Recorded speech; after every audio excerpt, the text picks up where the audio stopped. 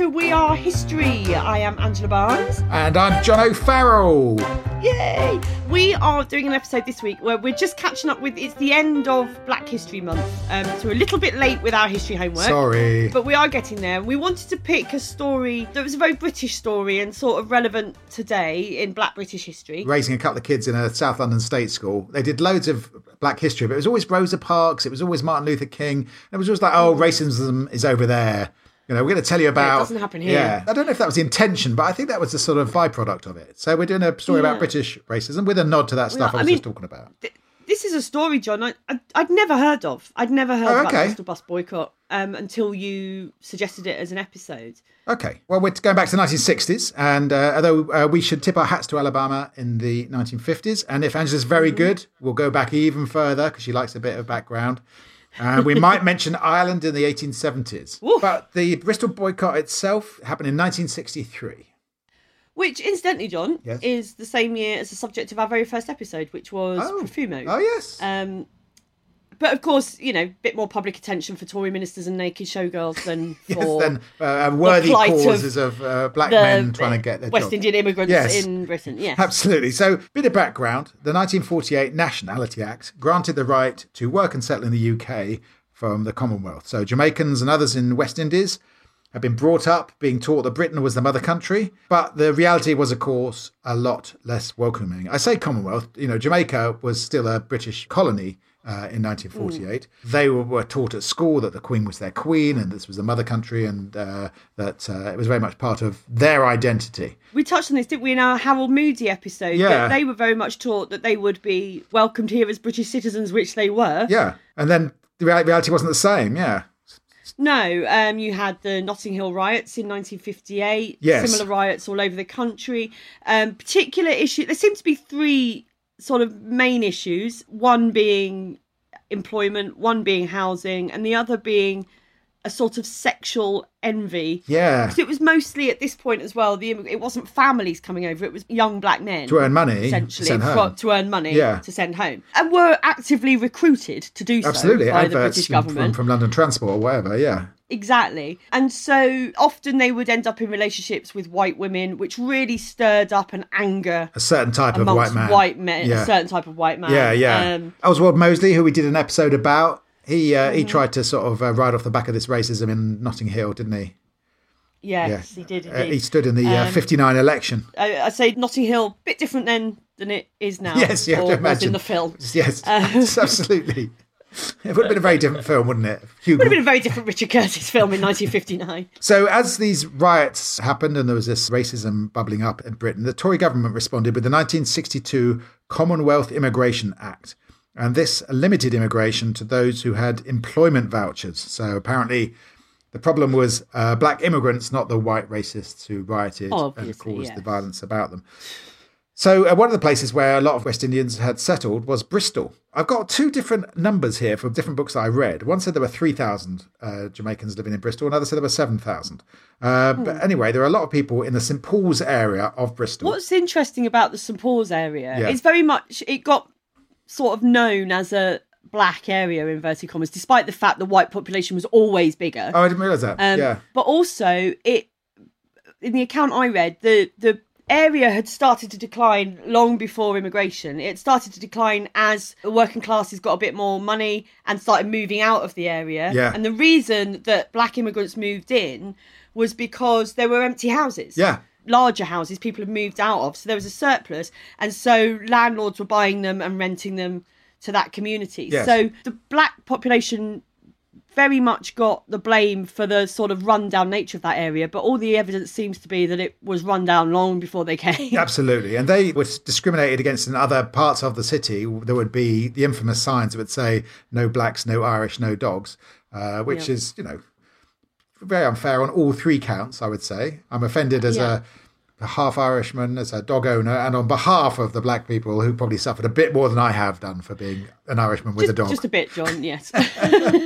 There were teddy boys back then in the late 50s who would go out on violent rampages. I think I'd never really understood what a teddy boy was, because to me they were just the people who dressed like Shawaddy-Waddy, right? Yeah, but they were at the time. It was a sort of a youth cult. So in another age it might have been skinheads, or another age it might have been punks. But there was white working class boys, really, who got themselves into gangs and set out to be violent towards another group of people. It wasn't to do with the music. No. Rock and roll comes from black music, but of course they're too stupid to know that. And of course, Bristol is significant as well, isn't it? For, not only were this new sort of black population there, but obviously Bristol's built on slavery. Historically, absolutely. The wealth of Bristol. Is all from slavery, and streets and statues honouring slave traders. Obviously, earlier this year there was the statue of Colston chucked in the harbour. Hurrah! Hurrah! We don't condone violence against property on this podcast, unless it's you happen to be passing the statue of a racist slave owner. Feel free to chuck that in the I just want to say, I absolutely do condone it. I do as well. 100% do condone it. But anyway, the Bristol Omnibus Company, which was actually state-owned, this is the era of nationalisation, it had a policy of not employing black or Asian bus drivers in Bristol, or what they called coloured back then. It wasn't just being a bus driver. You couldn't be a policeman, you couldn't be a fireman either. Black people faced discrimination right across the board, but the buses were chosen as the background for a reason. The book I read for this, Angela, was Memoirs of a Black Englishman by Paul Stevenson, and he was a young man very much at the centre of this, and he was inspired by the Montgomery bus boycott 8 years earlier. So I said we'd go back a little bit to the 50s. Do you know anything about the Montgomery bus boycott? Yeah, well, obviously the Montgomery bus boycott, everybody pretty much knows about, or knows a bit about Rosa Parks. Mm-hmm. So in Montgomery, 80% of bus users were black, right, which is a very different situation to Bristol. Yeah. And what would happen is there was segregation on the bus, so blacks had to sit at the back, whites at the front. And in Montgomery, the whites filled the middle seats from front to back, and blacks filled seats from back to front. Yes. So eventually they would meet in the middle. Yes. And when they meet in the middle, what would happen is if another black person got on the bus, they were required to stand. And if another white person got on the bus, then the person in the nearest black row to the middle would have to stand to make way for the white person. So the white rows could move back as far as they needed to go. To sit down, And to sit down. I mean, it sounds so absolutely mad, doesn't it, talking about it? I know, but that's how it was. And so what happened, Rosa Parks, she refused to give up her seat for a white person. She was sitting in the first row of the middle section. Yes. Now, often what would happen when boarding the buses in Montgomery is black people would have to pay the driver at the front of the bus, then get off the bus and re-enter the bus through a separate door at the back. Wow. So they couldn't walk through where the whites were sitting. They had to go around the back. So what would often happen is they would pay the driver, and as they were walking around to the back, the bus would just drive off. Wow, that's terrible. And leave them. So take their money. A white driver, obviously, White driver, obviously, yeah. So this had happened to Rosa Parks in the past. Now, it's worth saying Rosa Parks wasn't the first person to refuse to move on a bus. It had happened earlier on. Yeah. But a 15-year-old girl called Claudette Colvin had done the same thing. She wasn't chosen to be a poster girl for it because I think she might have been pregnant or something. Yeah. And they were, they decided, Martin Luther King, etc., decided she wasn't the case to get people's attention. Whereas Rosa Parks, when she refused to move, Rosa Parks was a middle-aged, respectable church, professional woman. God-fearing, professional woman, right? Yeah. So they decided after that happened, that was the moment to launch the boycott campaign. They organised carpools, didn't they? They had collections for... Yeah. They had all around America, they collected for new shoes for the black people of Montgomery because they were wearing out their shoes, having to walk to work and everything. And because it was damaging local businesses, Martin Luther King was arrested and imprisoned. Yeah. But through this bus boycott, that he gained national attention. It should be said... He was a little reluctant to get involved at first. He was persuaded to get involved in the bus boycott. Preachers were always taught to be a Christian, and all the Republicans at the time said, why is the church getting involved in this political thing? It doesn't bother them now, the Republican Christians, but back then that was a big deal. King was arrested, imprisoned, he got national attention. And after a year, the US Supreme Court ruled that segregation was illegal. Browder versus Gale, I think. That's right, yes. There was a violent backlash, but it was a famous victory reported around the world. But this was seen by, black people in Britain looking on at this. It should be said that Britain was a very different situation, of course. In USA, segregation had been enshrined in the South in law by the Supreme Court in 1896, Plessy v. Ferguson, which is about the worst ruling the US Supreme Court has ever laid down. It sort of endorsed the separate but equal doctrine that was developed to ensure they were separate and unequal, of course. In Britain, discrimination was not admitted. It wasn't enshrined in law like in America. It was embarrassing. They sort of did it but didn't say why they were doing it, which is very much a British way of doing things.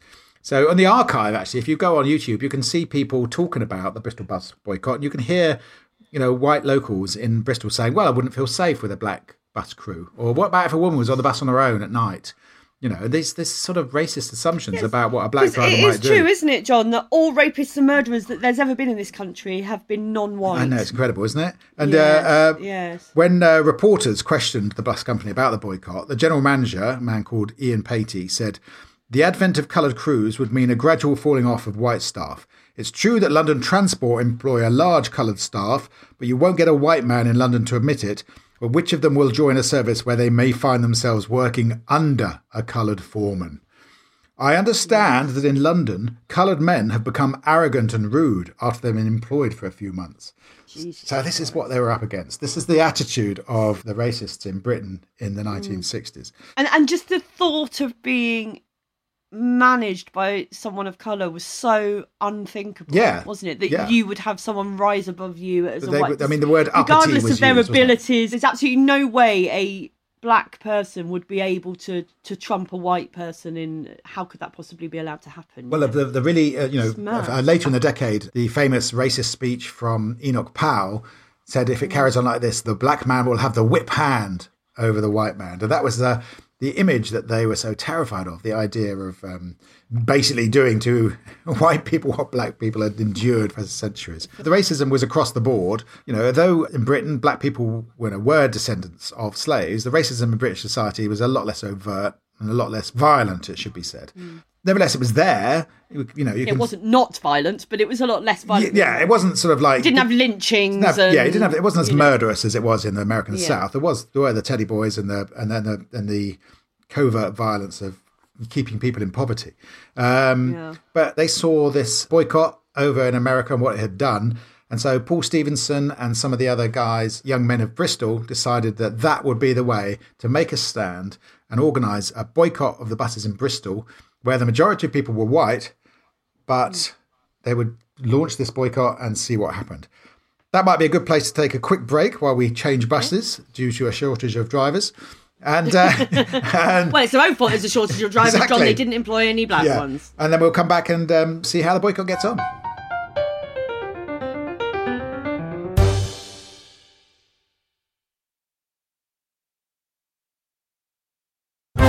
Hello and welcome back to We Are History. We're talking about the Bristol Bus Boycott in 1963, the year of the Profumo scandal, the Kennedy assassination, the Beatles.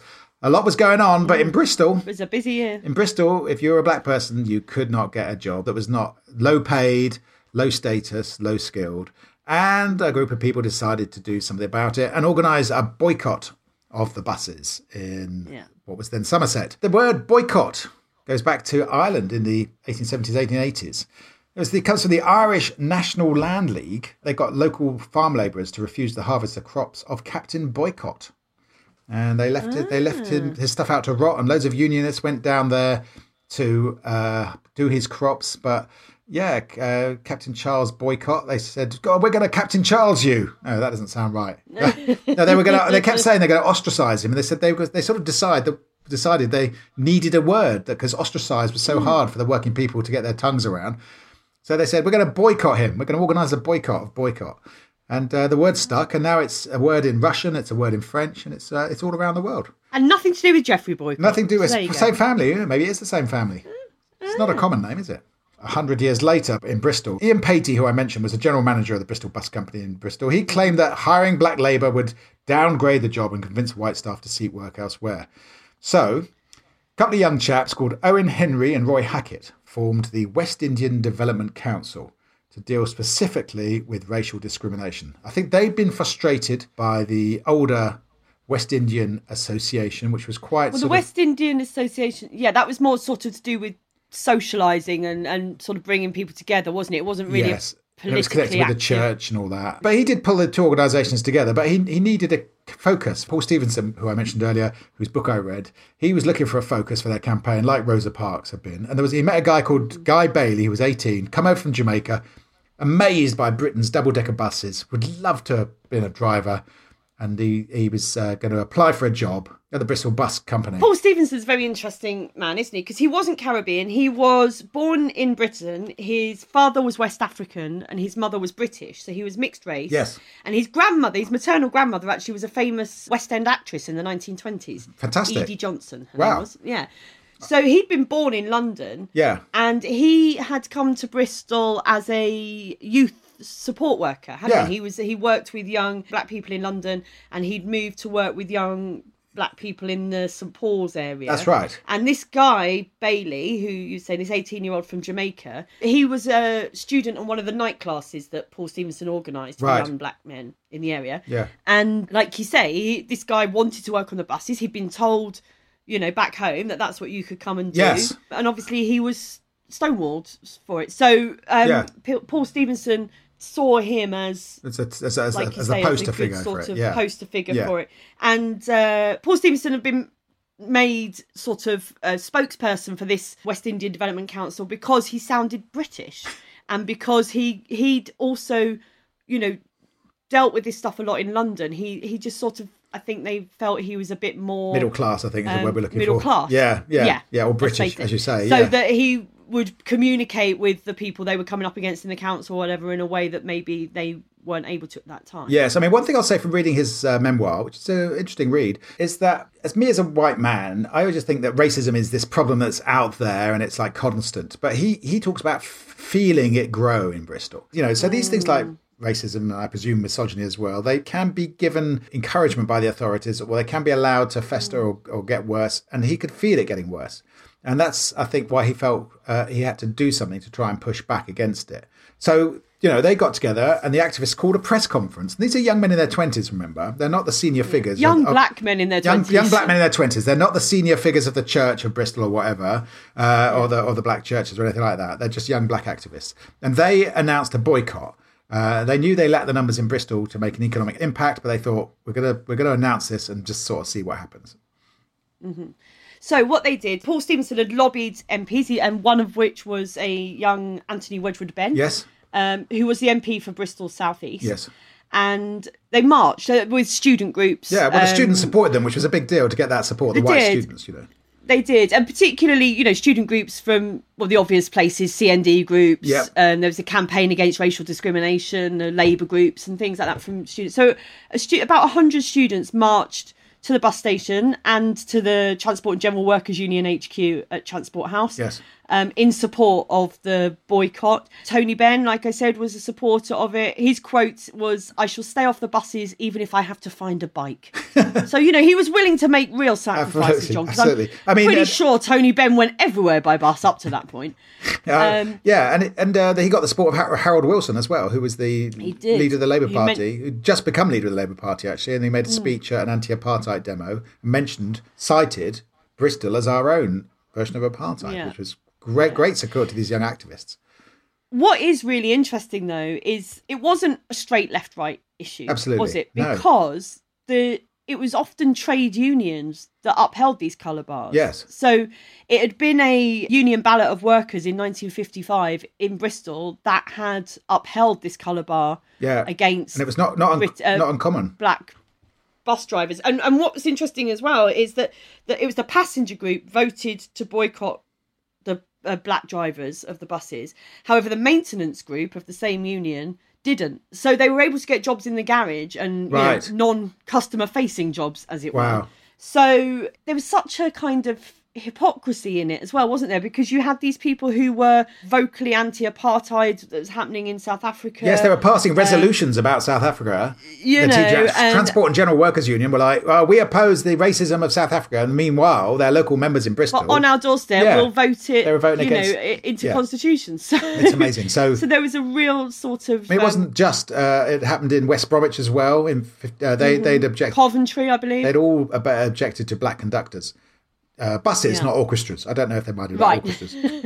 Different thing completely. But what was great was the local paper in Bristol was quick to point out this hypocrisy and was sort of putting them on the spot and pointing out there were black bus crews in London, Birmingham, Manchester, and even nearby Bath. But as you say, the origin of the colour bar was with the Transport and General Workers Union. And now there was a sort of ugly collusion between management and unions to keep the status quo.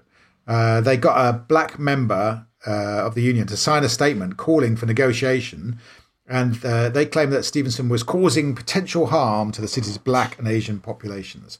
And the sort of war of words in the local media hotted up. And then they got personal about Stevenson. The regional secretary of the TGWU, Ron Nethercott, launched an attack on Stevenson in the Daily Herald, which was a good lefty paper in those days, calling him dishonest and irresponsible. And that's led to a libel case in the High Court, which awarded Stevenson damages and costs in December 1963.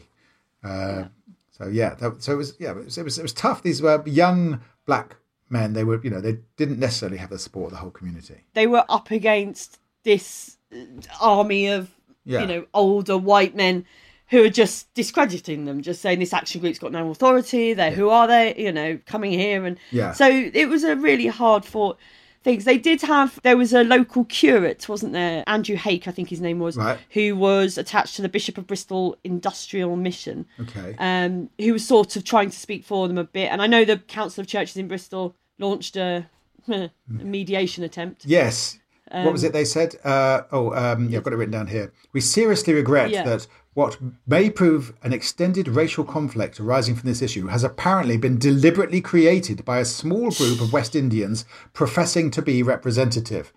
We also deplore the apparent fact that social and economic fears on the part of some white people should have placed the Bristol Bus Company in a position where it is most difficult to fulfil the Christian ideal of race relations. So the church has basically stabbed the activists in the back, saying that they're causing conflict by minding about their racism. Yes, if you just kept quiet, then nobody would be cross with you. Stop causing trouble by minding about racism. What was great was there was a little bit of a celebrity who got involved. Sir Leary Constantine. Not so famous now, but back then he was quite a big deal. A famous West Indian cricketer, and then he became the High Commissioner for Trinidad and Tobago.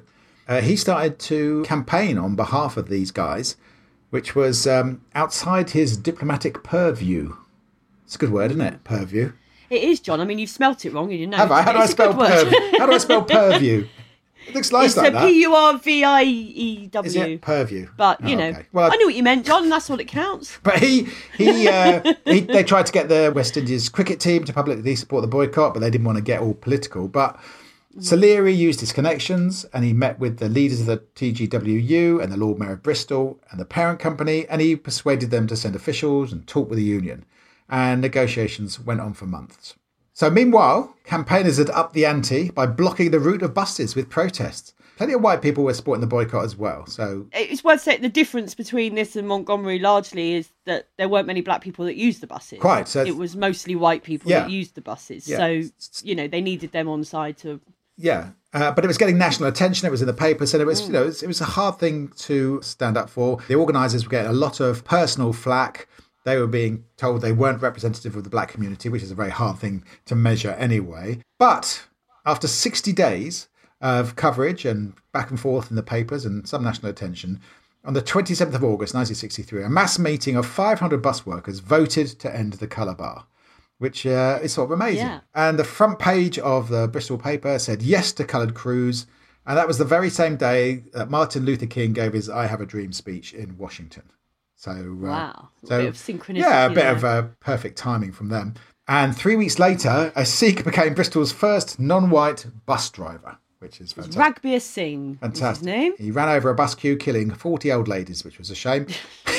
No, he didn't. John. He didn't really. That would have been a big setback for the campaign. A few more Asians and Jamaicans got jobs in the following days, and it didn't stop there. There were repercussions.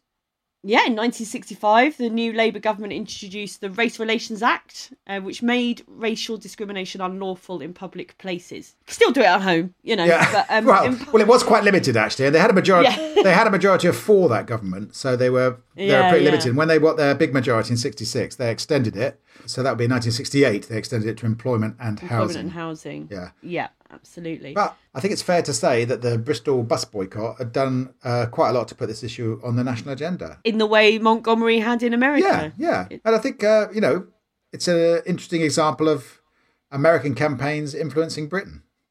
Mm. I mean, sort of repeated with the removal of the statue of Edward Colston in Bristol. That was inspired by the Black Lives Matter in America, which had a massive impact in the UK. Yeah, football players here still taking the knee. Yes. Because that's not something that gets you killed here. No, I know. I mean, it's interesting. We don't have the American problem of regular murder of black people by the police. We have harassment, yes, and we have racism, yes. Yeah. But I actually wonder... Well, our police don't have guns, though, No, John. I know. This is a factor. And we don't have the whole gun culture.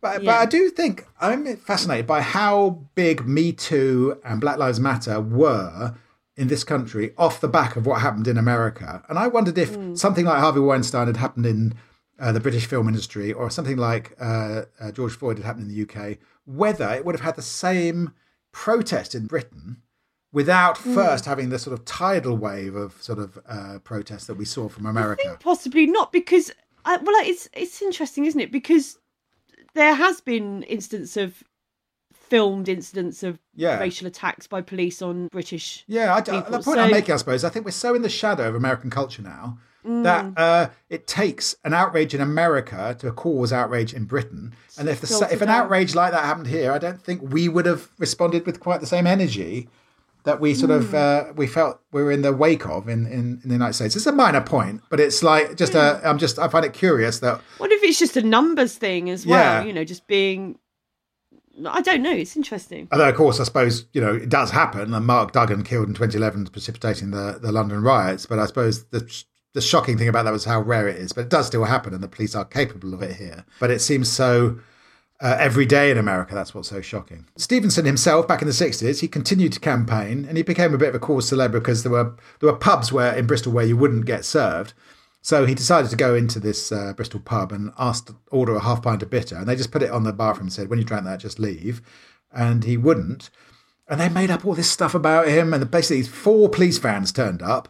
And they all sort of 8 different policemen wrote different versions of what he'd said, how rude he'd been, how he'd fought and put up a struggle. And all he'd done was ask for a pint of all bitter. of it was rubbish. But there was an old Irishman in the pub who'd witnessed all of this. And he said, this is all true. Everything Stevenson says is true. Everything the police are saying is not true. The Daily Express had on the cover, the man who refused to say please for his beer, which is they're trying to make out he was rude and he was aggressive. It's mad. The Bristol Evening Post ran the story with the headline, West Indian leader made a fool of himself. Wow. And, mad, isn't it? I know. But finally, in his old age, Paul Stevenson got an OBE in 2009, as did Bailey and Hackett, who were involved. And in 2013, Unite, the union, which is the successor to the Transport and General Workers, they issued a formal apology for the union's position back in the 60s. And he's still alive, isn't he, Paul Stevenson? And he wrote the book you mentioned, The Memoirs of a Black Englishman. I hope somebody points this podcast out to him. He published that, and there's been suggestions that his statue might be an appropriate one to replace Colston. Take down a slave owner and put up somebody who campaigned for something good and equality and campaigned and really change things. And particularly in Bristol, and it started in Bristol. Yeah, I think but to precipitate the change in the law, which came under Harold Wilson's government in 65 and 68, I think we could raise a glass to Paul Stevenson. And it shows you that small campaigns can really make a difference. When you've got right on your side and the courage to see it through. He had some bit of luck with the cricketer helping him out and Tony Benn and Harold Wilson. But, he approached it. He did the lobbying. Yeah. He did the, Yeah. So... Yeah, but you never know. Paul Botang was a young student in Bristol at that point. And, and he would end up being the first black minister in the British government. There's a great sort of symmetry to that as well, I think. That he started out campaigning in Britain's first racial political campaign and ended up being the first black lawmaker. So well done, Paul Stevenson. Well done, campaigners. It's a short one this week, but we had to get it in quickly before Black History Month ended. Keep sending us your suggestions. Please do. Drip us a tweet, John. Drop us a line. God, I can't speak. We Are History Pod. And not, John, don't tweet the band at We Are History. There's like a 15-year-old band that's got about 8 tweets and hasn't tweeted since 2010. And I keep putting their name up on Twitter. So very embarrassing. Thanks for your reviews. Thanks for your suggestions. We had loads of nice feedback. We'll keep putting them out. And next week we're back in the British Isles. Or are we? Or are we, right. John? Leave that out there. Okay. Thanks for listening. See you next Catch you next time.